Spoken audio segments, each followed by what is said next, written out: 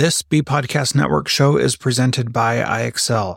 Loved and trusted by more than 1 million teachers, IXL enhances your teaching and takes work off your plate so you can make an even bigger impact on your students. IXL delivers personalized learning across a comprehensive pre-K-12 curriculum, including math, language arts, science, and social studies, and helps you assess student performance through actionable, real-time insights. Strengthen daily instruction, close knowledge gaps quickly, and set every student up for success. Want to bring IXL to your school? Learn more at ixl.com/BE. That's ixl.com/BE. We are proud to partner with MyFlex Learning. MyFlex Learning is a scheduling platform that helps middle and high schools meet the individual needs of all students. Students can easily create and manage time for flex blocks, win time, activity periods, RTI, counselor and teacher appointments, and so much more. Even my favorite, synergy time. And with its built-in accountability tool and reporting features, MyFlex Learning solves your challenges around getting kids where they need to be and understanding how flex time is spent. Make flex time work for you. Visit myflexlearning.com/BE to learn more and receive $500 off your first year. That's myflexlearning.com/BE.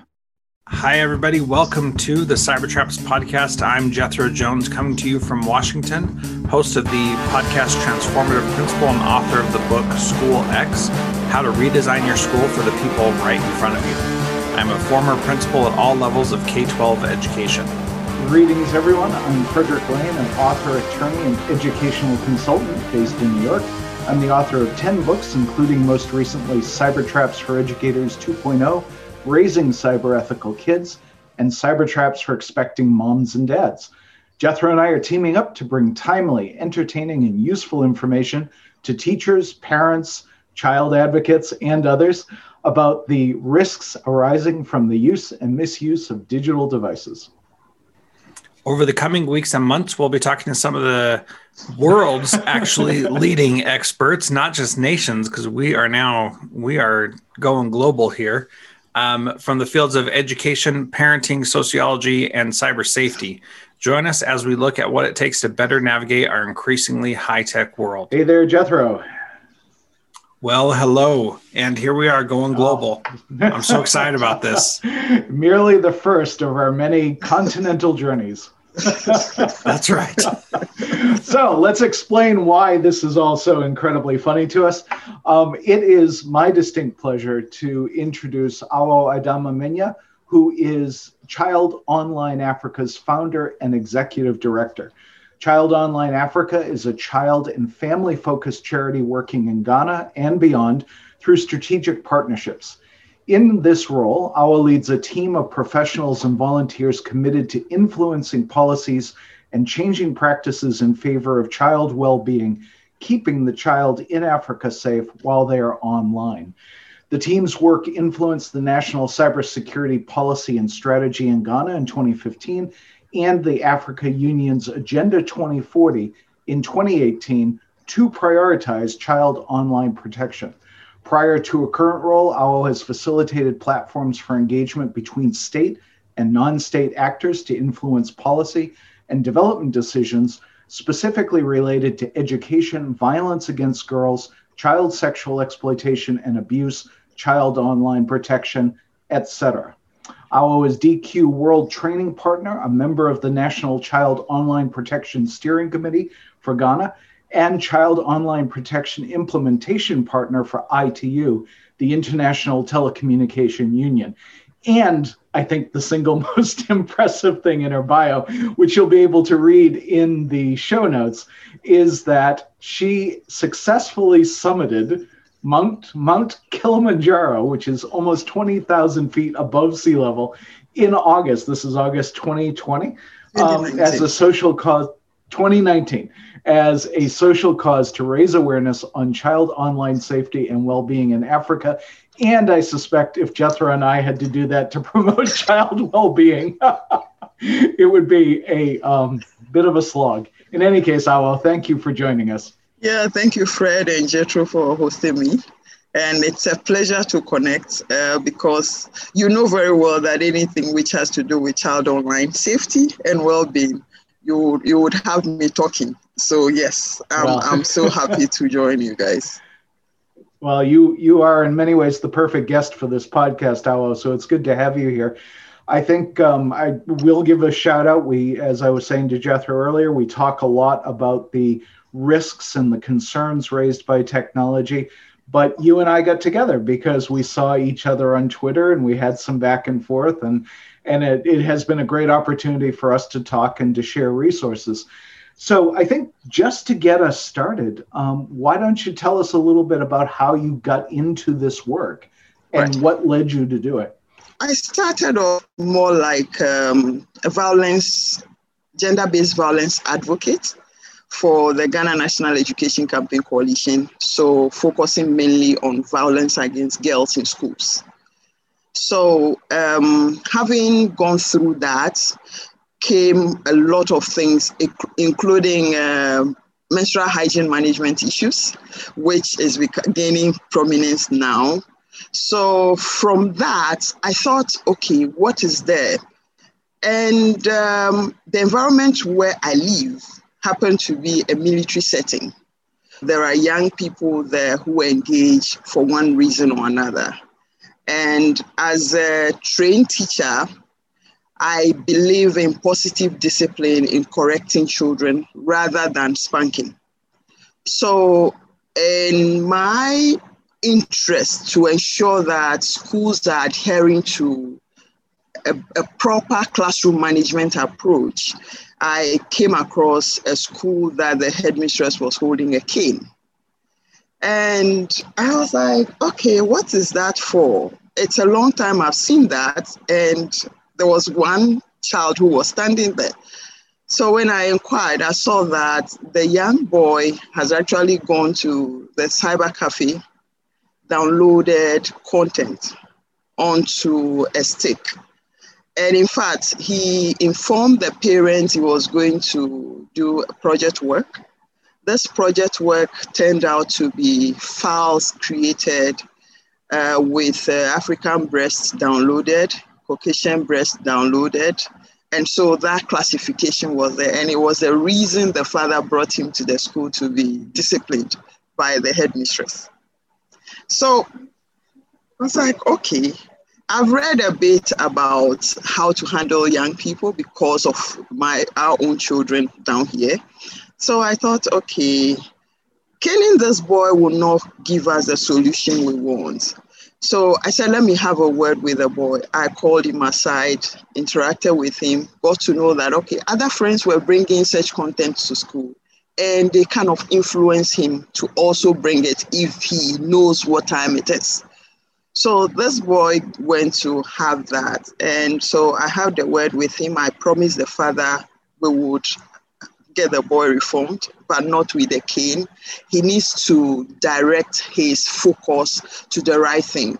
Because, of course, he's learned how to create folders, but does not have the energy to choose the appropriate content. So in my discussion with him, I made him start to create blogs, simple blogs about his environment, focusing on water and sanitation, health, and anything and everything he could write about. So that is how we started. So after the incident, I was like, okay, so let me see what is existing.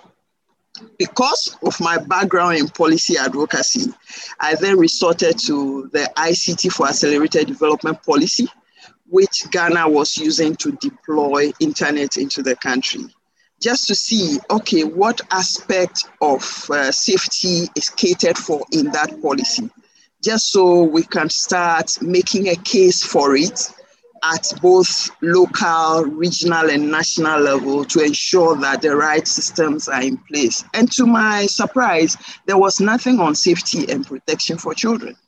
Everything was mainly about how to create a folder, just the soft skills of things. So I thought, no, there's a need for us to look into the behavioral and character education of these young people. So that started the the campaign. And in fact, we launched it on Valentine's Day, just to take advantage of the opportunity, because that is when they engage and indulge them more. So yes, so that started Child Online Africa. Then it was J Initiative, but then evolved into Online Africa. And becoming Africa also arose from my participation in the ITU Planning Potential Conference in 2018. So with the background in Ghana and how to start the discussion with people on what to do to protect young children, we happen to meet at the African group level, where we saw that most of the African countries are equally not doing well. So with the experience in Ghana, I thought it would be good to engage at that level. So that led to the change of name from J Initiative to Child Online Africa. And as such, we decided to also look at the systems where ITU, being the main IT agency responsible for the internet, having systems and frameworks in place to ensure that countries do what they have to do. So that, again, as an advocate, we took it up and started the conversation with other countries to ensure that the right thing is done at that level.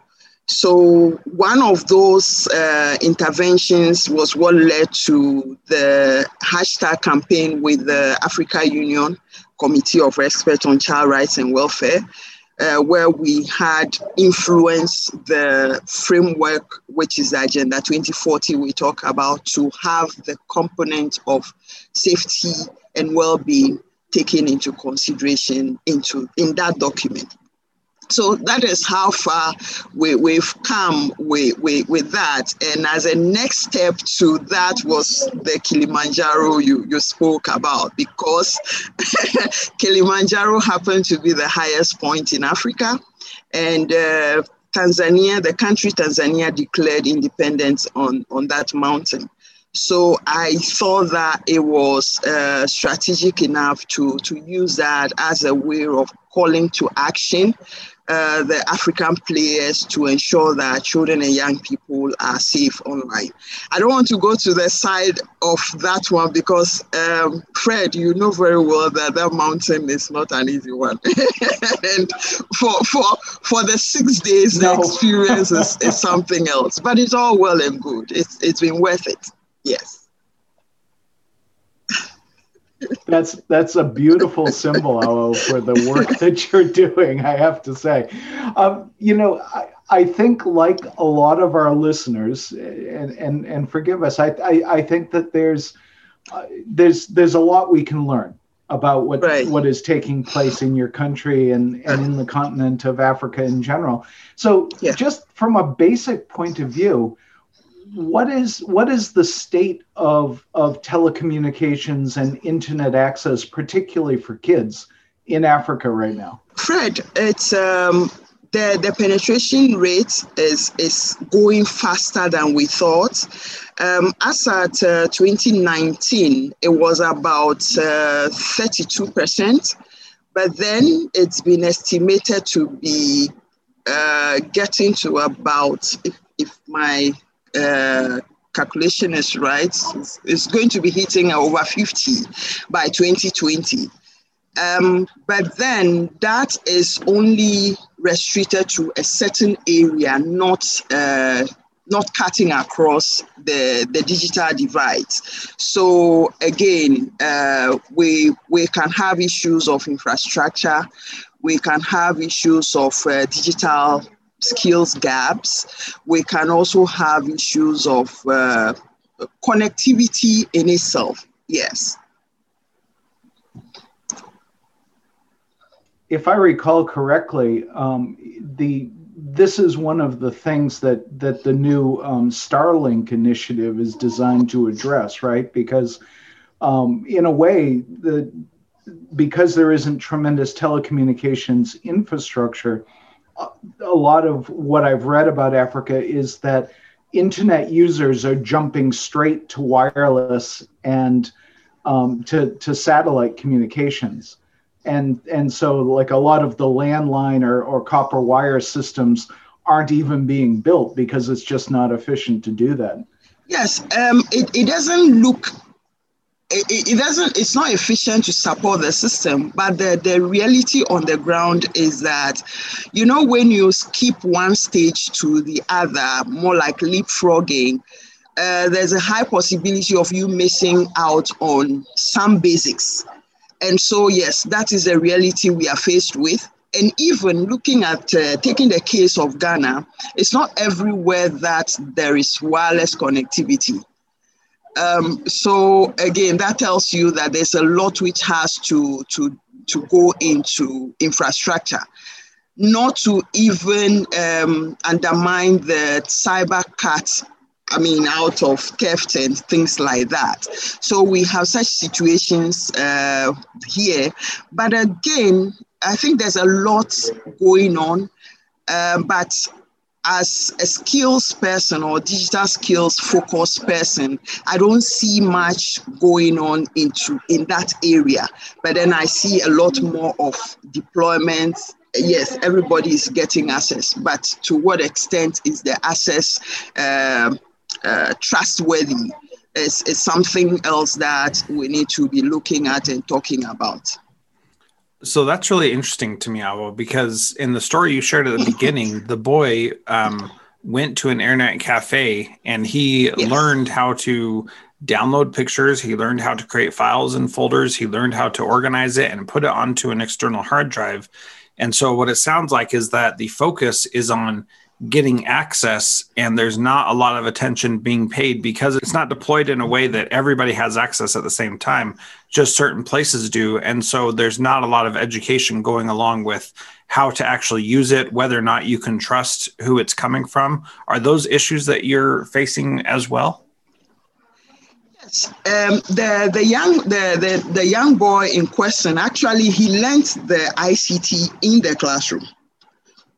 You know, we have a classroom situation where you learn in abstract, and then we have the opportunity to have a device, so then you now implement what you've learned. So that is the situation. So he learns the basics in the classroom and then went to the cafe to apply the knowledge. But yes, on a whole, there isn't much done to ensure the trustworthiness of the networks and all. But yes, access.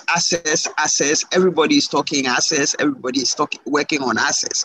So our industry players focus more on, okay, how much connectivity can we send here?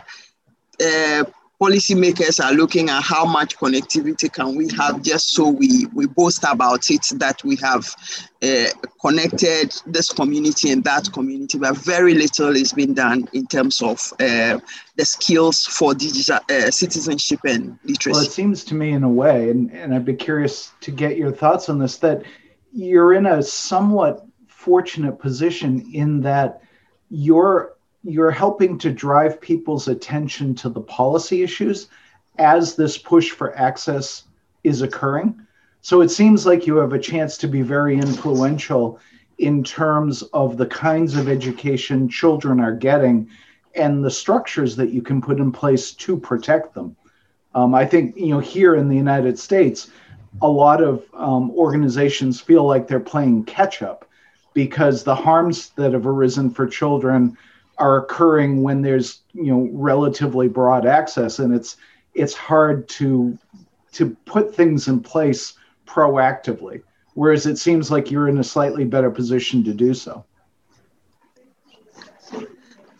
Fred, our position is a complex one.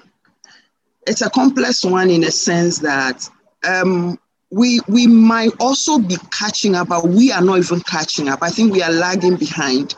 We are lagging behind because very few people take the issue of child safety seriously over here.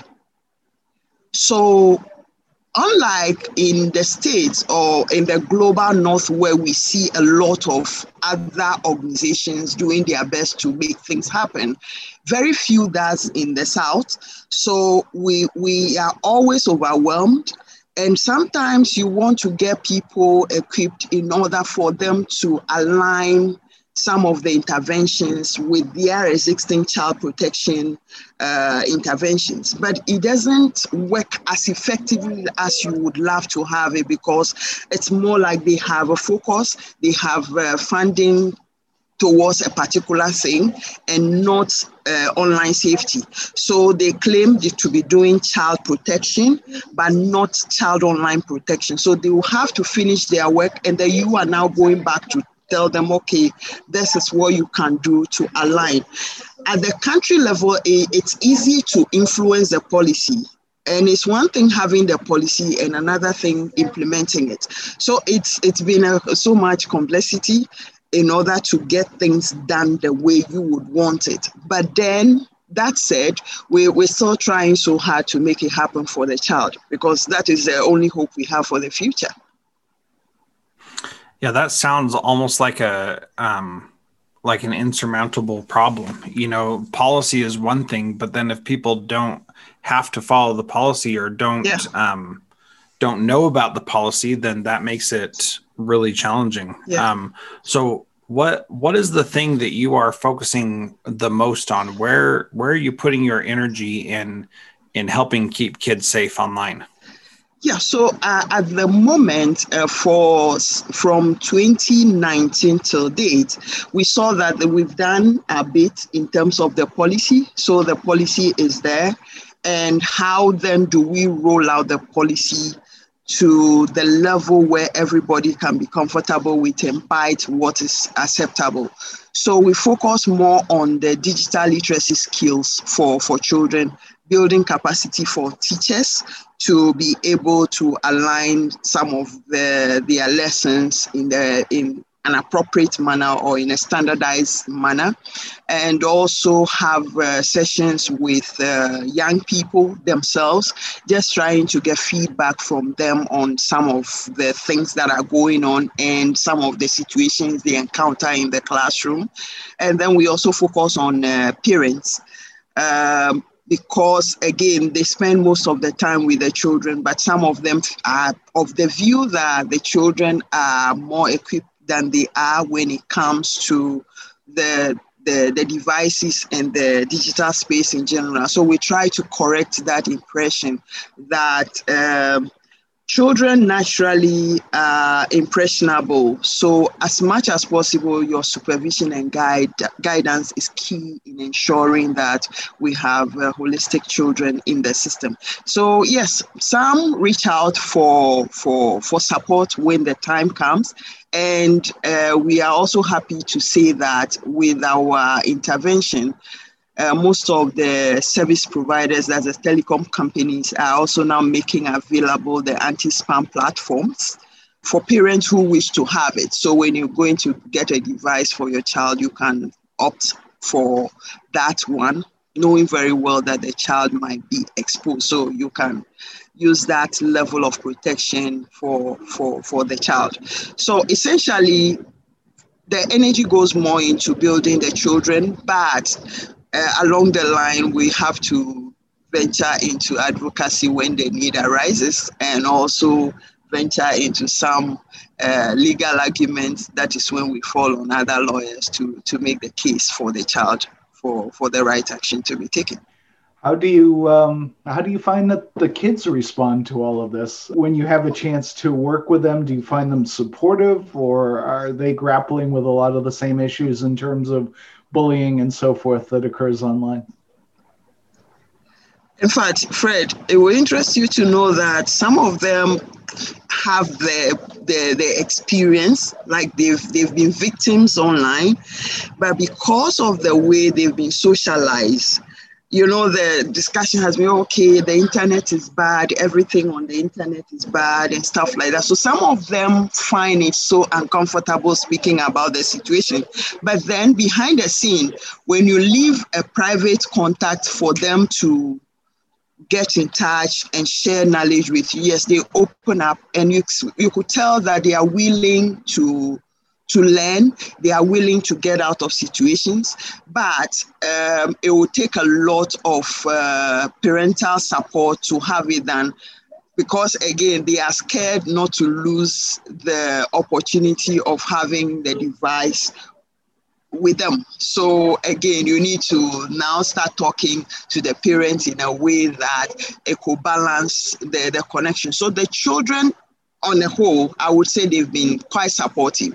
And most often we design content to meet their needs. So recently they came up with the fact that, okay, we are not able to open up to you because you are older and we feel shy, we feel like you are a mother type of person. So can we have a young person do that? So we've started raising peer support systems for them so that they can connect among themselves. And when it becomes a burden for their age or for their level, then they reach out for support from us. So that's the approach we are adopting. Well, I think the peer programs are particularly powerful. I know a number of groups in the United States that have taken that approach, that one of the best responses to dealing with, for instance, cyberbullying is to make people in that same age bracket aware of what's going on and give them the tools to intervene in a way that kids understand. It is fascinating to me because, as Jethro and I have talked about, it doesn't matter what part of the United States you're from or whether you're overseas, you're seeing kids come online and face the same issues regardless. And I think that it puts a lot of responsibility on us as adults to try to help them navigate that. One initiative we started it last year with a view that we're going to make the most of it, but then we couldn't. Is what we're calling Africa Digital Leaders Program. So this is essentially teaching them the 8 adapted digital skills just to make them responsive and responsible in the space. So we focus mainly on children between the ages of 8 to 16 for now. So they have the DQ's Digital Intelligence Standard lesson or sessions, after which we organize masterclass and coding sessions for them once in a month. So that is what we have at the moment going. But the challenge with that now too is the fact that most of the parents cannot support the data, the bandwidth for the children to connect for an hour. So I don't know how we're going to go about that, but then we're trying our best to see maybe we could now have the hard copy of instructions so they have it at home. When they get the opportunity to come online, they can deploy those lessons they've learned and stuff like that. We're just trying to find creative ways around getting the lessons to them so that they can be equally equipped enough to navigate the space. The challenges of the digital divide are spread across the United States as well, certainly in terms of device access and also bandwidth. Jethro, of course, spent years working in Alaska, where these are front and center to the infrastructure challenges that state faces. One of the things that we've also been talking quite a bit about is the extent to which the pandemic has affected the amount of time kids are spending online or how they're interacting with the internet. Has that been much of an issue in Ghana? Fred, when the pandemic started and then we had a first lockdown in March 2020, a lot of calls started coming in. Okay, so what do we do under this circumstance? I've seen that they were watching something else the last time. How do I do this? So there was so much demand for that. But unfortunately, it's not every school or every region that had access to that, because some of the children had their lessons deployed to them on the national television. But it will interest you to know that they didn't even have access to the television to watch that lesson. Sure. Some had to resort to radio, but unfortunately, some didn't have the radio as well. So the telecom companies also came in along the line, decided to zero rate content so that people can access and have their lessons and other things. So yes, that is how we managed to get over that. But then along the line, I think everything just went off because people were getting too overwhelmed. The children were getting too connected. So addiction issues were coming in and parents were just getting worried. So at a point we're like, okay, no, let's cut this. You can have your hard copy and sit down and read. So yes, that sounds painfully familiar. Yeah, I was going to say that sounds pretty familiar to me too. So So what's really interesting there is that you're going through many of the same things that we're going through, and telecom companies reducing prices so that more people have access, trying to partner with TV to broadcast it, and maybe even going to radio. And it sounds like all the same kinds of problems are happening there. But I do want to talk a little bit more about something that we hear of here in the States, which is sex trafficking and things like that, according to what we hear, that this is a problem in Africa and in other countries that are not America, even though we know that it happens here too, but that it's more of an issue in other countries. How is technology interacting with this kind of issue of human sex trafficking? Yes, Jethro, that is a big issue, and it's bigger in West Africa and part of East Africa. Because of the tourism aspect of life in most of these countries. So that is an issue. And again, in terms of children and young people, due to the lack of knowledge that somebody could send you a Zoom link for a meeting, and when you are in the meeting, the person is recording you.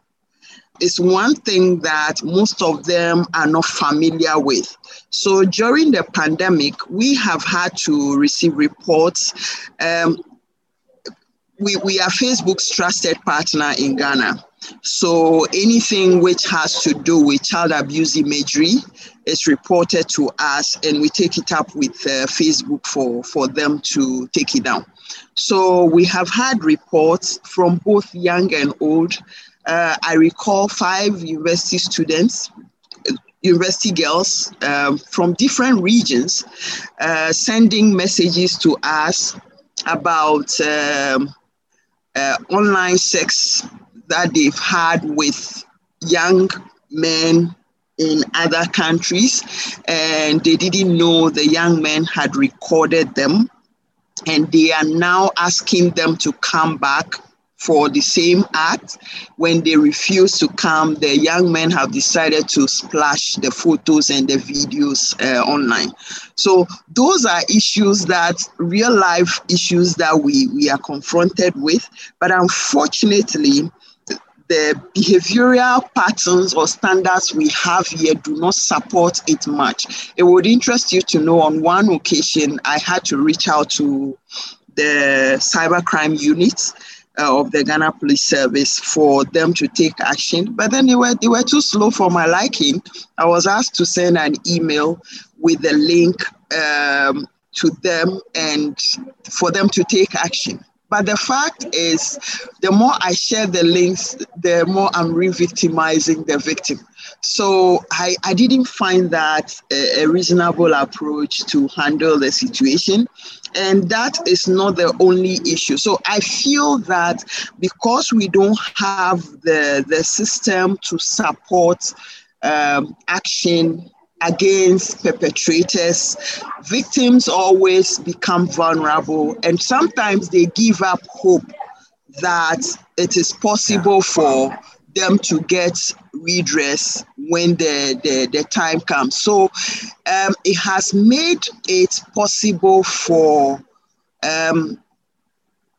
abusive content to be on our platforms, on our networks. Very few come up, and if we take action, yes, the providers take it down or do the needful. But most often than not, some of those situations could be something that could have been salvaged easily. But because we don't have the structures, because we don't have the system to support it, it's becoming so alarming. That is what I can say to that, because I come across images and videos of young girls who have been taken at the beaches and stuff like that. But sometimes, Jethro, you don't have anything to do. Well, I'll tell you that this is obviously a global problem, and it's something that I understand full well, the technical challenges of figuring out a system to protect young women and in some cases young men as well. We do need, I think, some more work at the international communication level, right? That these major platforms need to be more effective in minimizing the spread of this content when people try to put it online. But I think the other piece that goes directly into this is the ongoing education for children. And that's made more difficult by the fact that kids are being given these devices at younger and younger ages, and they don't necessarily have the maturity to understand what it is they're doing with them. That's correct. That's correct, because imagine during the lockdown, a 7-year-old child has to go through the lessons on WhatsApp. And this WhatsApp is not originally set up for him or her, but was the parent's WhatsApp. So you can imagine the kind of content that will be transmitted via that that platform for the child. So those are low-hanging fruits that I don't know if we're doing our best to make kids well for the child or not, but it's not an encouraging situation, and sometimes my heart breaks when I come across things like that. But hey, what else can I do? There is very little. So we just need to keep talking until the people listen. And I think like you rightly said, at the international level, I don't know how coordination is going on there, because I would have loved that this international cooperation side of things takes into consideration the local level inputs, so that from the top there, everybody is plugged into one thing. So the system is talking to one another, to each other, in order to limit the presence of such things. But it's not happening, or maybe it's happening at a slow pace. So we don't seem to be seeing much progress in that regard. But you have been in the UK. I think they have a lot more robust system which could help with that. As you say, I was in the UK from August of 2019 through October of 2020. And since I spent most of that in lockdown, I had a lot of time to research these topics.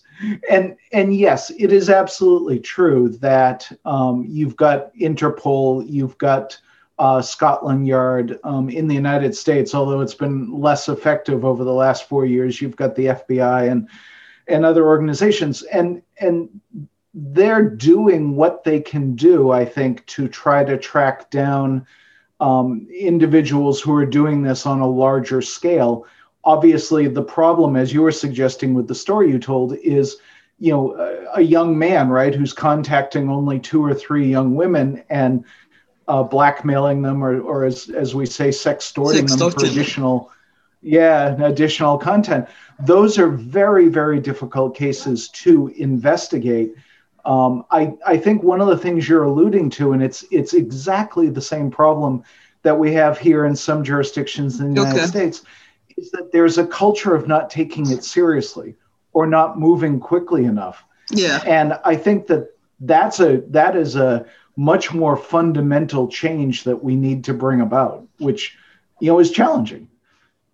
Then where do we start from? That has been my dilemma, because now you want to focus on 8 to 12-year-olds, but just when you're focusing on those that cohort of young people, then you now come across the 13 to 18 category who are supposed to have access to social media and stuff like that, also having issues with their behaviors online. So then you are caught, and then you see the category of adults who also feel that, oh no, this thing people talk about safety is just blowing hot air. What's the point? I mean, it's a free space. Jethro and I wrestle with this all the time. It's a central theme of the writing and the lecturing that I do. Where do you start? And I think the answer is you start as young as you can, right? And you try to help this next generation that's coming along better understand what the risks are and how to be a decent person. I'm not saying that adults are a lost cause, but I think we can make more. I think we can make more progress with the kids. Yeah, I also think so. But they now mimic the adults. So where do you stand? Then it becomes a question, right, of which adults will they model? And yeah, that's a very hard challenge. I don't have a good answer, except that the more positive content that is put out in the world, the way that you're doing with Child Online Africa, the more chance there is that some kid will look at that and say, this is the way I want to be. We need to help our kids find role models that they want to emulate, that have the kinds of characteristics and qualities that we all think everybody should have. And they're going to follow and emulate people no matter what. So we need to do our best to get them to those that will do, that they can really become as they grow older. That brings us to the knots in character education, right? You have a misguided adult who has given birth to a child and ought to raise that child. So that is the first point of influence to the child. And now you are now trying to talk that child out of the habit that he or she has observed over time.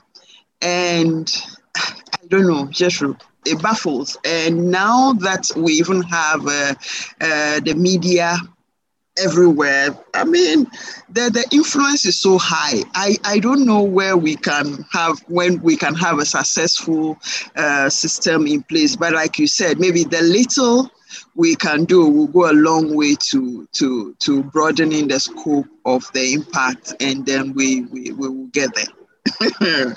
That's something that Fred and I have talked about a lot also on this podcast. Is it really comes down to, you're not going to out-educate what the kids learn at home.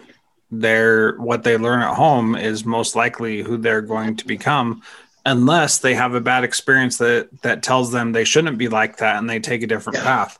But I mean, I think that the approaches you're taking are right. You work with younger kids, you work with their families. And, as we figure these things out, it's going to take time to learn how to do it really well. And I wish I had a better answer too, to be honest. Well, we're working on that, because look, Awo, I am innately optimistic, and I would say to you, and I reassure myself, because I need the reassurance. I would reassure all of us that the partnerships that you have formed are remarkable. I mean, the coordination and the discussions that you're having and the policies that you're adopting are influential. It is a long-term thing. And then, speaking for Jethro and myself, I think the networking, the partnerships that we've begun to develop doing this podcast are part of that mix. Exactly. You're right. Yeah. You are so right on that, because just like I was talking about the fact that I may have to connect with Jethro on educational level engagements, because principals of schools and management should be informed. Yes. And what can they do at that level? And it will be an interesting thing to do for that category of people, because I'm of the view that they are equally helpless, and you giving them information that they need in order to shape the policies at school level will go a long way to contributing positively to the focus of the work we are all doing. Yeah, that's great. Well, I think that's fantastic. Awo, this has been just an absolutely delightful conversation. Thank you so much for taking the time to talk with us. Thank you for having me, and we hope to connect some other time on other issues. I'm sure that we will. All right, folks, that wraps up this episode of the Cybertraps podcast. In the coming weeks, we will continue our increasingly global coverage of emerging trends in a variety of areas, including digital misconduct, cyber safety, cybersecurity, privacy, and the challenges of high-tech parenting. Along the way, we'll talk to our growing collection of interesting experts who are helping us to understand the risks and rewards of digital technology. You can find the Cybertraps podcast on all your favorite podcast apps. We hope that you'll share the show with your friends and colleagues, and reach out to us if you have questions or topic suggestions. If you would like to follow us on Twitter, I'm at Jethro Jones, Fred is at Cybertraps, and Awo is at Awo Advocates. If you're still listening, you must have enjoyed this podcast, so please leave us a 5-star rating and review in your podcast service.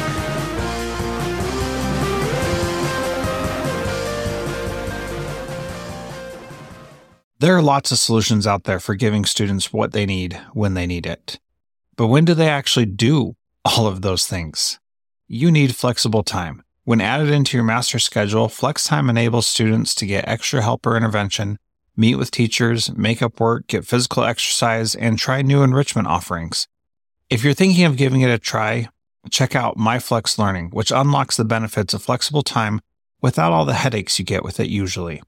Its intuitive design and SIS integration makes implementation and training a breeze. Make your flex time work for you. Visit myflexlearning.com/BE to learn more and receive $500 off your first year. That's myflexlearning.com/BE. Do you want to save time on prep work, increase student achievement for all of your students, reliably meet Tier 1 standards? You can do it all, but don't waste another minute. Head straight to ixl.com/B to learn how IXL's research-proven teaching and learning platform can help you achieve these goals. That's ixl.com/BE.